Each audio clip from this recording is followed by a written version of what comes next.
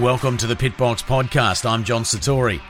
The Bahrain Grand Prix is going to be remembered for all the right reasons, and it's not because Lewis Hamilton got another win on his record-breaking spree. It's not going to be because Alex Albon got a podium, and he's definitely going to need that in order to keep his seat at Red Bull this year. It's because Romain Grosjean was able to walk away from an absolutely horrific accident, a fireball. We haven't seen something like that since the 70s. And that's because of the work of people like Sir Jackie Stewart, Professor Sid Watkins, Charlie Whiting, in their quest to make F1 safer. We're going to be talking more about that and, of course, what's been happening during the week. Lots of announcements with James Underhay and previewing, of course, this weekend's Sakhir Grand Prix.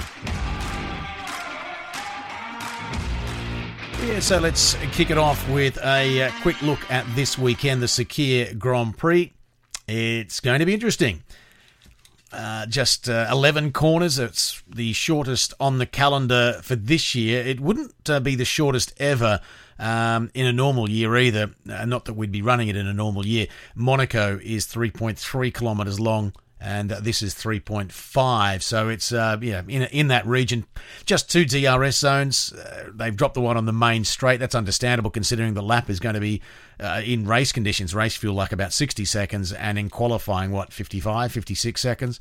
That's going to be an incredible lap. The other thing to remember is that it's the pit stop loss here that doesn't change. 23.8 seconds.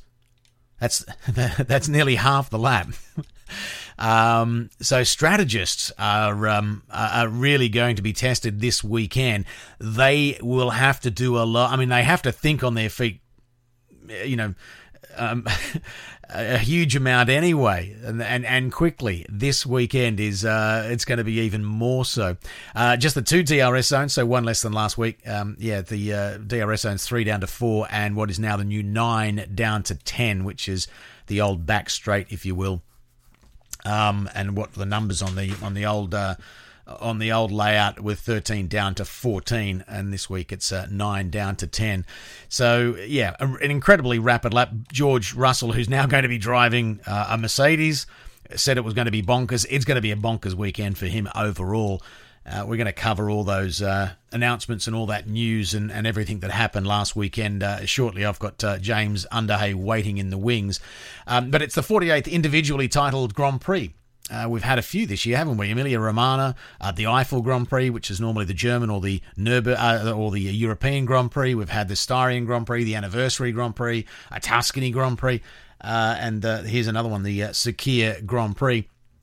And really, it's great to have these final 3 races. I know that the mechanics and the support teams, the guys and girls right up and down the grid, have been.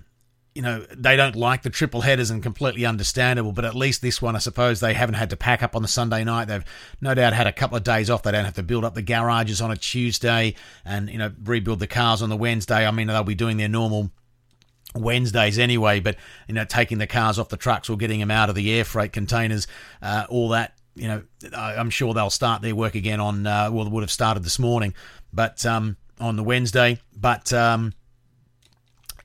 great to have a little bit of downtime for those people, considering that they're going to be 3 weeks away from their family. But yeah, it's going to be an interesting Grand Prix. As I say, 23.8 seconds for that pit stop loss. That's going to be incredible. Lewis Hamilton, his record-setting run of consecutive points finish is going to come to an end. It sits at 48 back to the British Grand Prix in 2018. So that is another record that doesn't get extended. I mean, he's got everything else anyway. You can't be too upset about that. But, of course, we've got another young Brazilian who's going to be making his Grand Prix debut, and with a very famous family name as well, in Pietro Fittipaldi, the 32nd Brazilian to make an F1 start, and the first since Felipe Massa at the 2017 Abu Dhabi Grand Prix as well.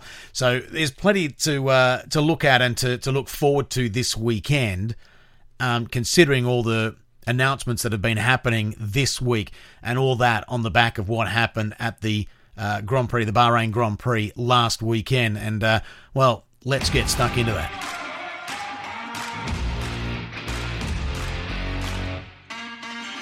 So let's get into the Bahrain Grand Prix. Plenty to talk about, not only what happened last weekend and needs sort of no reintroduction, if you like, but also everything that's sort of happened since then as well with announcements from various drivers. So, but just to quickly recap what happened across the weekend. Of course, Lewis Hamilton got another win for him. He did get pole position as well. That will be his 98th. But it's interesting, he won't get to 100. I was thinking that was going to happen before the end of the season. Not now that he's not going to be driving this weekend for the Sakhir Grand Prix. Max Verstappen, second step of the podium. It hasn't happened often this year. He's always threatened, but he has finally been able to be so close to Hamilton, although it was 1.2 seconds in the end, so it was reasonably close. And Alex Albon, if there was a guy who needed a good result, and still needs to get a couple of good results in the final two races, it was him. And he started from fourth. He kept his nose clean and ended up on the podium. The big winners really, I suppose, were McLaren. Fourth and fifth. Lando started ninth. Carlos started in 15th. They kept it on the black stuff. Essentially, they kept their nose clean as well, although Norris did have a tangle with one of the AlphaTauris. I think it was Gasly on the opening lap that knocked his wing to the ground, so it was sparking a bit, but because of what happened with Grosjean, he sort of got that changed, and there was no major a penalty, if you like, for him. So really, McLaren, of course, they ended up clear in third position as well on the constructors by the end of the weekend, so they really were the big winners on the weekend. Gasly had a good race. Daniel Ricciardo, I think he'd be disappointed with 7th. We know that Bottas was with 8th, of course. Esteban Ocon got into the points, and not great for Ferrari either, although considering where Charles Leclerc started, I suppose, he ended up a couple of places ahead of where he was. He was finally out-qualified by his teammate Sebastian Vettel on the Saturday. That hasn't happened often this year, but he ended up in the final point scoring position. Danny Kvyat, of course, he was the one who initially everybody thought had done something to cause the whole Grosjean problem, or the accident, I should say. It turned out not to be. Grosjean just didn't see him in his mirrors, but 11th for him. And George Russell, unfortunately, no points. Sebastian Vettel is the other one I wanted to mention. And, of course, then the second Ferrari down in 13th. But, the main talking point, of course, was what happened with Romain Grosjean. Want to bring in James Underhay now. James, you were watching it live as well. It was astonishing to see. I remember my first reaction when I saw the fireball at the back was, this is definitely not good, and I wouldn't have been on my own. Yeah, John, I mean, you're absolutely right. I mean, excuse me, I think certainly the worst accident I personally have ever witnessed in Formula One, and, I've been watching for a lot of years now. Even when I first saw the fireball, I'll be honest with you, because you don't associate cars, exploding in that manner anymore. We're not in the 70s, for example, anymore, where that used to happen with the fuel tanks obviously exposed to more potential damage. I still, at that point was thinking, well, surely he's not part of that. Maybe that's just fuel that's spread across the track. But unfortunately, he was. And you're absolutely right. Obviously, the usual kind of lap one jockeying for position, cars attacking, they're everywhere. There were cars off the circuit, offline. And Roman, as awful as the situation it was for him to go through, he really kind of inexplicably kind of moved right across the track into the path of Kvyat. And I think Karun Chandhok did an interesting piece after the accident saying that actually, if you bear in mind the field of vision that you have in a Formula One car from the mirrors, there's a very good chance that Romain couldn't have seen him. And the one thing I would mention as well, which I haven't seen picked up in other news outlets or on the commentary on the day with Sky, is that Romain was actually carrying some big speed at that point. And I think he was moving across in anticipation of making moves on the cars in front of him. Yeah. He felt that he was closing. There was a car off the track to the left, I think one of the Alfa Romeos. And by moving right, he was just going to slingshot past a few of those cars. So the split-second decision, obviously, he had to make clearly was not the best one. No, that's right. And that's it. I mean, you can understand that his field of vision wasn't particularly good, as it is in any Formula One car. But it was quite a serious move to his right. And, yes. I think for a moment he's sort of maybe it was a moment of sort of thinking that here is a big opportunity and I want to take it. And, driving for Haas this year hasn't been seen many great overtaking opportunities, obviously. And I think maybe he got a little bit overexcited and sort of has forgotten that, okay, I've got to be a little bit more careful than that because of, what could potentially happen. And because it did look odd, but I think I can understand why he's done it. It was just a mistake and a misjudgment, really. Yes. And of course, you've got a clear Kvyat. There was nothing that he could have done either. No, absolutely. I mean, Kvyat was minding his own business, quite frankly. And look, ultimately, Romain's made a mistake. But you got to make sure that you're making decisions in the heat of the moment, obviously, that aren't necessarily going to endanger others, and of course yourself. And unfortunately, the moment that he clipped the front left-hand side of Kvyat's car, he was merely a passenger. The scary thing about this particular incident was sheer force involved. Impact speed of 137 miles an hour. You think about that. How often do you travel 100 miles an hour in a road car? Very, very rarely, if at all. Add nearly another 40% on top of that. The 53G of deceleration. Look, terrifying incident. How he got out alive with no broken bones, we'll never know. Yeah, I mean, it was great to see that. He did, and you could see that it was obviously very serious, not only because you saw the fireball, but because the TV directors kept any images of what was going on off the screens, which was the right thing to do, of course, until everybody knew that he was okay and that he got out fine. And that was you can completely understand that situation. But what I suppose I've been really. And I'm sort of jumping ahead a little bit here. He's been released from Bahrain Hospital, and that's a great thing.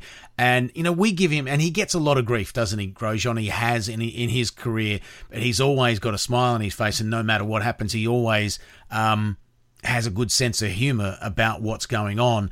And when I saw that video of him, that first video of him with his hands still in the bandages and sort of saying, I'm okay and thanks for all the messages and whatever, you sort of feel a little bit guilty about ever criticising his driving, don't you? I'm totally with you on that. I mean, I'm pretty sensitive, a big bear at heart. I think it's probably the nicest way to describe me. We have given him a bit of grief on the Pitbox podcast, and I think for good reason at times, because in the car, he can be a bit of a hothead. His radio transmissions tend to be, very accusational, and he tends to make mistakes. But out of the car, he's clearly very well liked. I think that's obvious. And what a fantastic sight to see him smiling and making light of the situation. Ultimately, he's laying in a hospital bed.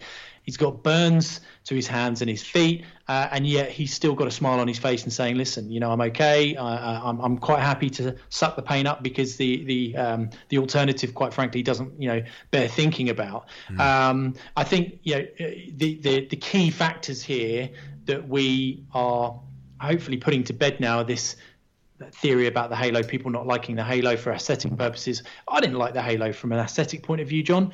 Was never keen. The drivers get in the car, they take a risk. And for a little while, I did kind of feel that way when this introduction happened. But the reality is it does and has now proven a couple of times to save lives, or at least spare major injuries. So let's put that one to bed once and for all. The halo is here to stay.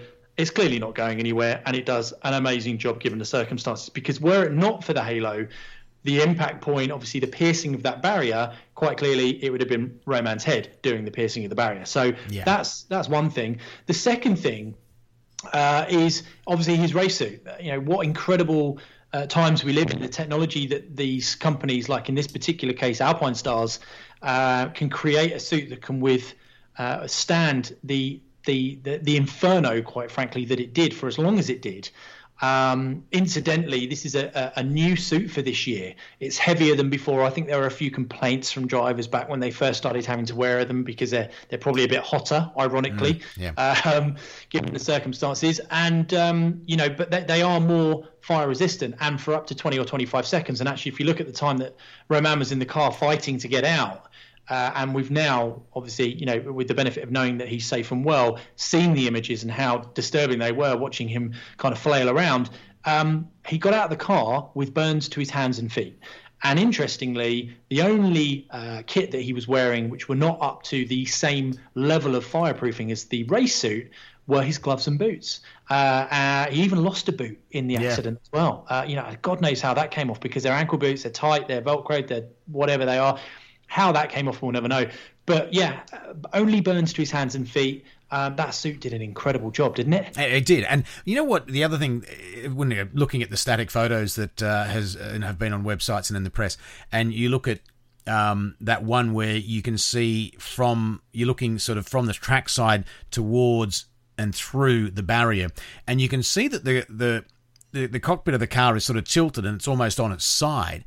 Yeah. But he actually jumped out on the far side of that barrier, and you think there wouldn't have been much of a gap for him to get out through that. You know what I mean? That must have been incredibly scary. I mean, he was in there, as you say, at least 20 seconds, if not longer.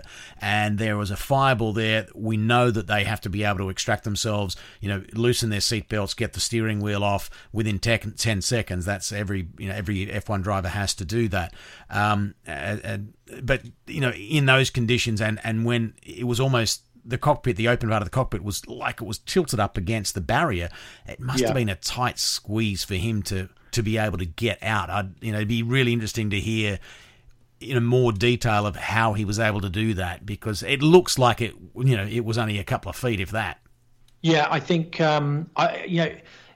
I'm really keen for him to maybe, if he can, maybe he won't be able to, but if he can open up a little bit more about what really went on in those moments, because as you rightly point out, the way the car was through the barrier, he got out the other side of the barrier. And my big concern watching it at the time was, had he not been able to undo his belts, had he been unconscious, had he been stuck, there wasn't a big gap for him to get out of the car. The guys that arrived on the scene obviously did a ridiculously good job, literally running into the face of the fire, quite simply. But the extinguishers being used, for example, I don't think they were putting that fire out anytime soon. It's not like it immediately died down as soon as they aimed it at him. They saw him trying to get out of the car. They blast him with the extinguishers. They were not going to be able to get in there and drag him out, because the flames simply, they were too big. They were too powerful. The heat just alone would have stopped you from getting in there. So thank God he wasn't out for the count, because that could have been a lot worse. Oh, absolutely. And you're dead right. I mean, you see those replays, and the extinguishers retard they sort of move the fire and the flames a little bit, but they certainly don't put it out by any stretch. So, he's a lucky boy. But it's just a nod to all the safety measures that, people like, as we know, Sid Watkins and Charlie Whiting and all the way back to Jackie Stewart have put in place over years and years and years, that sort of incident or accident can happen, and yet you've got a guy who pretty much walks away from it. Yeah, he's not going to be driving this weekend, but I really hope that he can come back for the final race. It would be an incredibly emotional weekend to see him in that race. I think not just for him, he'd obviously be completely emotional considering everything that's happened and knowing that it's going to be his final race, but there would be a lot of tugging on the heartstrings, and I'm a reasonably pragmatic and unemotional sort of guy. But I think that for me would be quite a sight and quite moving. Yeah, no, I totally agree. I mean, it's almost kind of fairy tale send-off, really, surviving that, missing a race, of course, given the circumstances. But he's a racing driver. He doesn't want to end his career like that. I mean, how he gets away with getting that past Mrs. Grosjean, I'm not sure. But, I think he's going to be in the car, should he be fit enough, which I'm sure he will be, for that final race in Abu Dhabi. And it will be, without any shadow of a doubt, an emotional experience for him and a lot of the paddock, because literally only a week or two before that, it was potentially curtains for him. Obviously, moving on slightly, the news that Pietro Fittipaldi will replace him at this week's alternate Bahrain layout for the Sakhir Grand Prix. It's going to be great to see him get a chance, and also the Fittipaldi name back on the grid. Yeah, it's interesting, isn't it? And it's a fantastically famous name. Of course, Emo was huge at McLaren. Won his championship there, and it's a great name to have, as you say, a famous name to have back on the grid. And he was the reserve driver. I was thinking that they may have gone with one of the ones for next year, but of course, Fittipaldi is their reserve driver, and it'd be quite a slight to not actually give him that drive. Yeah, I totally agree, John. The only thing I would say to counter that, which is that Stoffel Vandoorne's probably thinking the same thing now, given the news of the Mercedes drive today, shall we say. Yeah, and of course that was the other big news story, wasn't it? Absolutely huge that Lewis Hamilton won't be taking part this weekend. Came back with a COVID positive test, so he's not taking part, and much speculation in the 24 hours following as to who was going to be replacing Lewis Hamilton. And of course, I think it's great for George Russell. I can understand Stoffel Vandoorne, but then again, Vandoorne hasn't driven in what now nearly 2 years in an F1 car. I know you know, he wouldn't have lost it that quickly, but then again, neither would Fernando Alonso. I think it's the right thing for Mercedes to do. He has been driving in the Williams, and I work for Williams. I love Williams, but they have been in a bit of the doldrums for the last couple of years. So to give a young driver who's in their stable that opportunity, I think why not? And particularly because everything's wrapped up. It's the only bigger fairy tale I thought would have been better. I would love to have seen was Nico Hulkenberg doing it. Because can you imagine? He's got the unenviable record of the man with the longest amount of with the most amount of Grand Prix races without getting on the podium, and to think that he could come in and get finally a podium at Mercedes, I thought that would have been brilliant. But completely understand that they've gone for Russell. Yeah, no, it would have been the Hulk thing's a kind of everyone's desperate to see him get that podium. It wouldn't have been incredible if he had got the drive and then gone out and won on the weekend, but I think it's absolutely the right decision that they put George in the car. I think he's been patient. I think he's been remarkably mature about the situation at Williams, because that's not going to have been easy for him. He's seeing guys further up the grid, his best pals. One's in a Red Bull in Alexander Albon, and the other one is in a McLaren that's getting points and gaining fantastic notoriety in Lando Norris. So it is the right decision. I really genuinely want him to go out and win the Grand Prix this weekend. Well, I mean, and of course, then that throws up a whole. Can you imagine?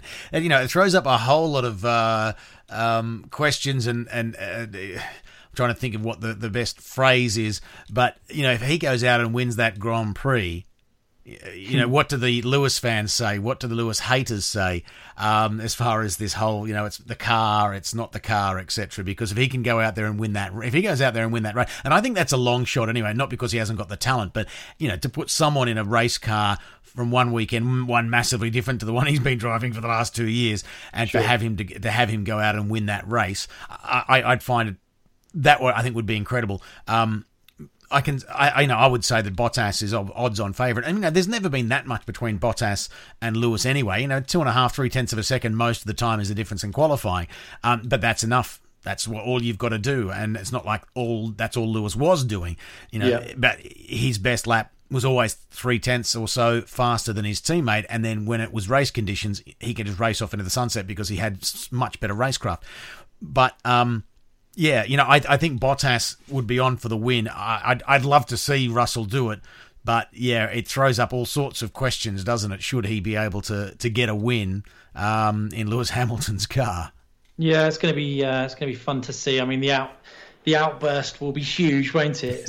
Lots of "I told you so's." But look, we've got to remember that George is a talented driver. Yeah. He's done. He's made that car do things and drag that car to positions it should not have been in this year.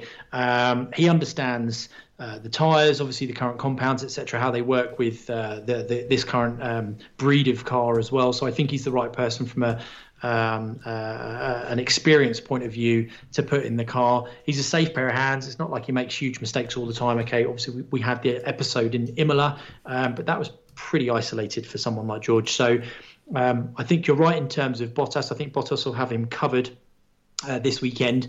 I do think Valtteri will go out and win that race and kind of assert his authority outside of Lewis being in the team. But what a lovely opportunity for George to finally get, after the patience and the just the attitude that I think he's shown throughout the last few months. Yeah, and as you were saying earlier, the fact that the guys that he has come through with, particularly Lando Norris, has been getting so many plaudits, one, because of the way he's been driving and, the amount of points he's scored and what he's doing at McLaren and the social media side of it. He's got all the attention, etc. And, George, who has, is just as good, if not better, than Lando, and he's having to sort of be all the way down the back of the grid and trundling around in the Williams. So yeah, I don't think anybody could begrudge him that. And of course, in his place, it's an interesting one that Williams have gone with Jack Aitken, although he is their reserve driver. So I suppose it makes complete sense as well. Yeah, no, lovely to see Jack get an opportunity as well. He's kind of paid his dues, I think, to have that opportunity. No doubt over the moon, and just for him to do a full Grand Prix weekend will be a great experience, as opposed to just FP1, for example. Just to feel what that's like, it's only going to spur him on more to get a drive more long term with a decent team in F1. Yeah, and of course he'll be quite happy that he switched across from Renault to Williams this year. I suppose initially he probably would have been thinking, the Renault's a quicker car, but I don't think he'll be thinking that now. And of course he did have a run in free practice 1. I think it was the Styrian Grand Prix, wasn't it? At the beginning, he got about 35 laps in back in July. Yep. So, but yeah, and it's good to see these young guys coming through and getting that little bit of experience. Now, talking of that, young guys getting experience, a young fella by the name of Fernando Alonso is a part of the young driver test. You love a bit of Fernando. We can't get away from Fernando. He's not even racing again. We're still talking about him. But he's going to be racing next year, of course. But it was really interesting, wasn't it? Because, and look, there's a couple of things I wanted to mention here, because normally it's Cyril Abiteboul and Christian Horner who are sparring, but this time it was Abiteboul and Andreas Seidel. Not that Andreas Seidel was doing any of the sparring, but Seidel was saying sort of with regards to Alonso, because I think it was Racing Point and McLaren weren't particularly happy that Alonso was, should be given the green light to test at Abu Dhabi, because he's he's not a junior by any stretch of the imagination. He's no spring chicken. Yeah, that's right. But what Andreas Seidel said was that, in the rules it says that it cannot be drivers that have done a maximum of 2 Grand Prix, and of course Fernando's done plenty more than that. But then Abiteboul came back, and this is what he told to Autosport, was that, it's the usual stuff of people playing games or playing any little game possible, but most teams are pragmatic. We need to hope the FIA will be. Renault does so much for young drivers, and I just wonder whether or not that was a little needle at McLaren, because McLaren and Racing Point, both of those two teams, don't have a reserve young driver, do they? No, there you go. That's definitely a little French jab. Yes. I think we should call that one. And we've come to expect it from Abiteboul as well, haven't we? So, but yeah, I don't know. The thing is that in the end, if the FIA are okay with it, and that's they have said that they have the ability to make that decision. And that the test, because of everything that's changed, that the test sort of, in effect, has been opened up to drivers who didn't race last year. And, of course, Fernando is one of those.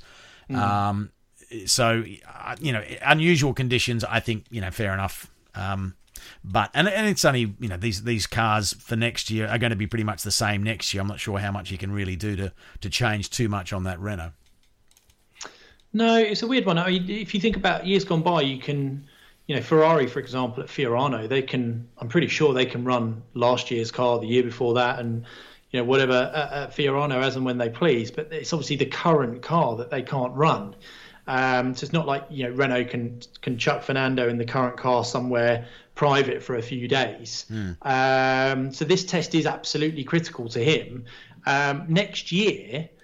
is he I don't know, is he able to gain anything from driving last year's car at the moment? I think just getting him in the test, I'm personally all for it. I mean, why wouldn't you be pushing for him to have that test? I know it's a bit farcical being called a young driver test and having him in the car, but I think it's perfectly acceptable for them to be pushing for that, because he wants as many miles under his belt as possible. And I guess there's two ways to look at it from teams like McLaren will potentially grumble about this, because they're going to be fighting a lot closer with Renault next season than they will be, say, for example, with Mercedes.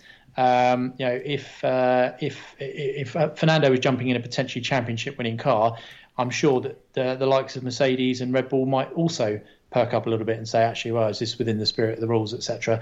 At the end of the day, he wants Miles. Other teams know that he's going to come back and probably deliver. I think we can be fairly confident that he's going to do a pretty good job if the car is there for him. So, it is what it is. It's as long as the FIA are on board, it's going to happen, I think, isn't it? So. Yeah. And of course, the other, amongst all the news stories that happened this week on the back of a huge news story of a weekend from last weekend in Bahrain was that Haas finally announced their seats. And of course, the good news is that Mick Schumacher's getting one of those seats. Nikita Mazepin is getting the other one.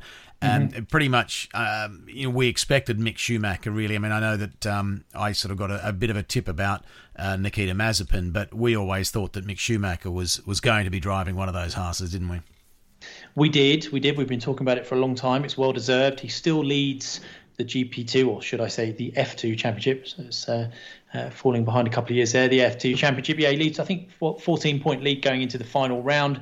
Callum Ilott was the big loser. Really sadly in that situation, John, not getting a drive, dealt that news a couple of weeks ago by the sounds of it. He's known about it and had to keep quiet until other contracts were in place for, I guess, Mazepin and Mick.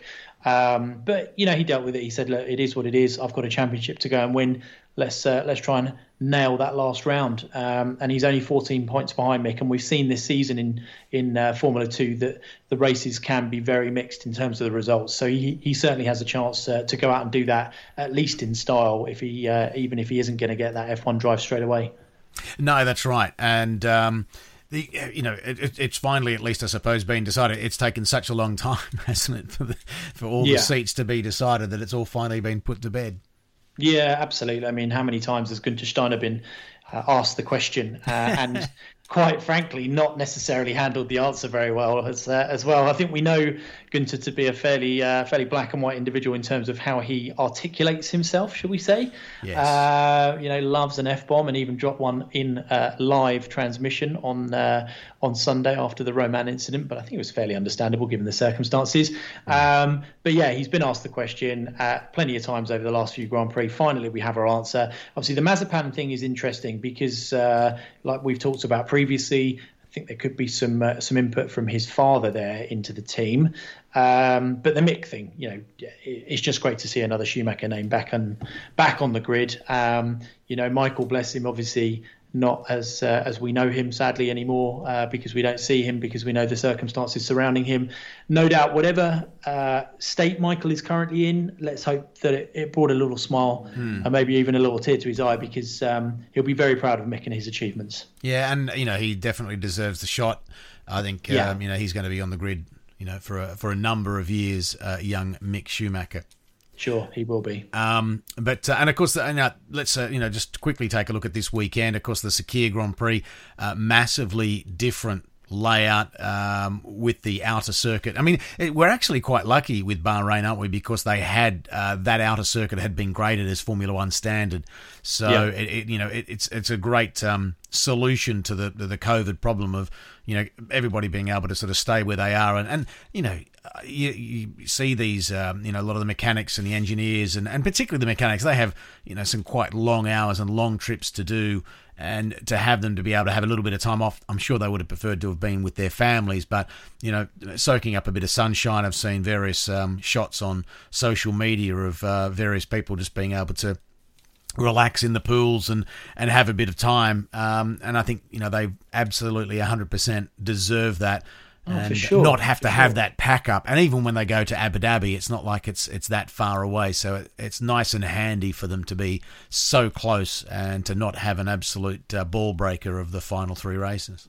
No, absolutely. Good on them as far as I'm concerned. I mean, better than I do that those guys guys and girls work very, very hard. They are on tour. They've got long journeys. They've got lots of work, both physical and intense situations.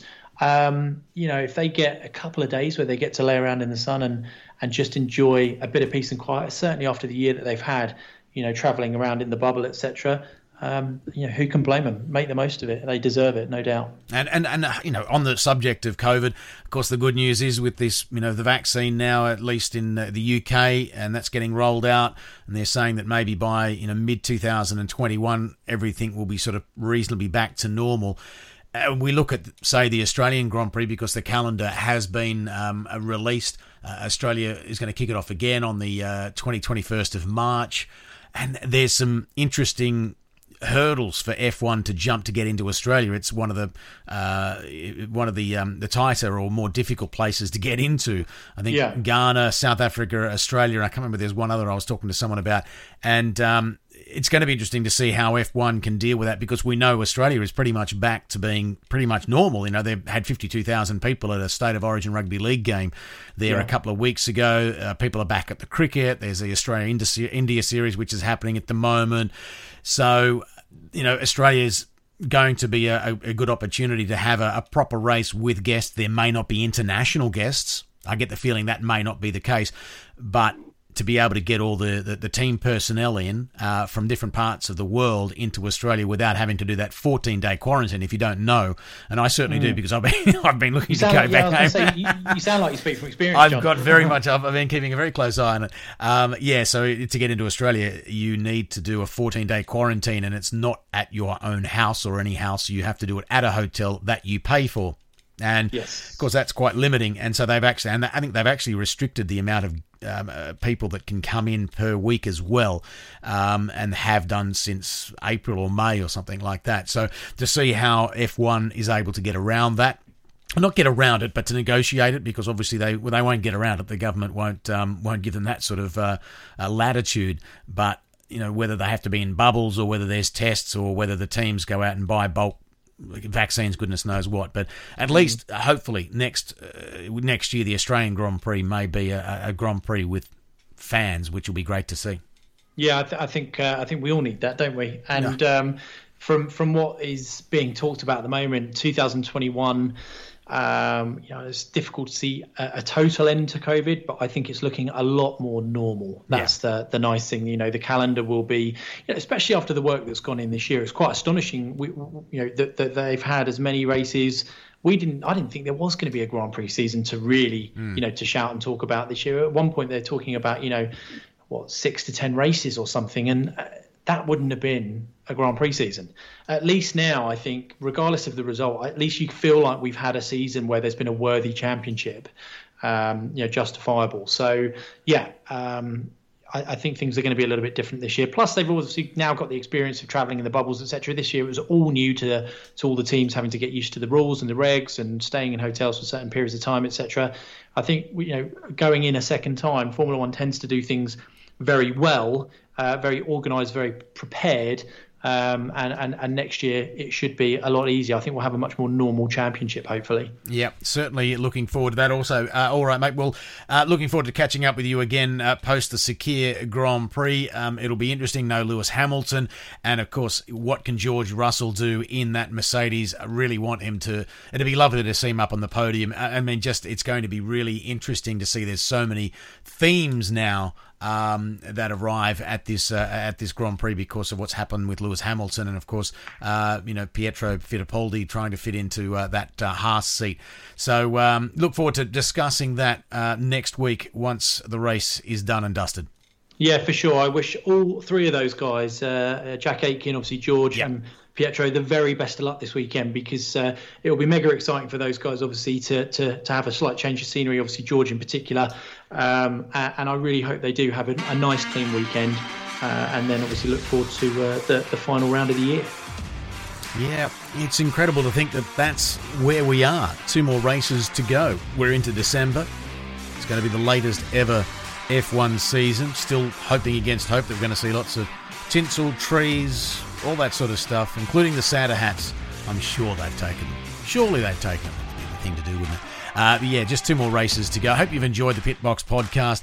Give us a like, a subscribe, no matter where you get your podcasts from. We're on Spotify now as well.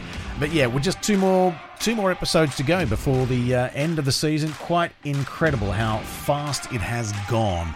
But I hope you have enjoyed it and look forward to doing it again with you next week on the Pitbox podcast.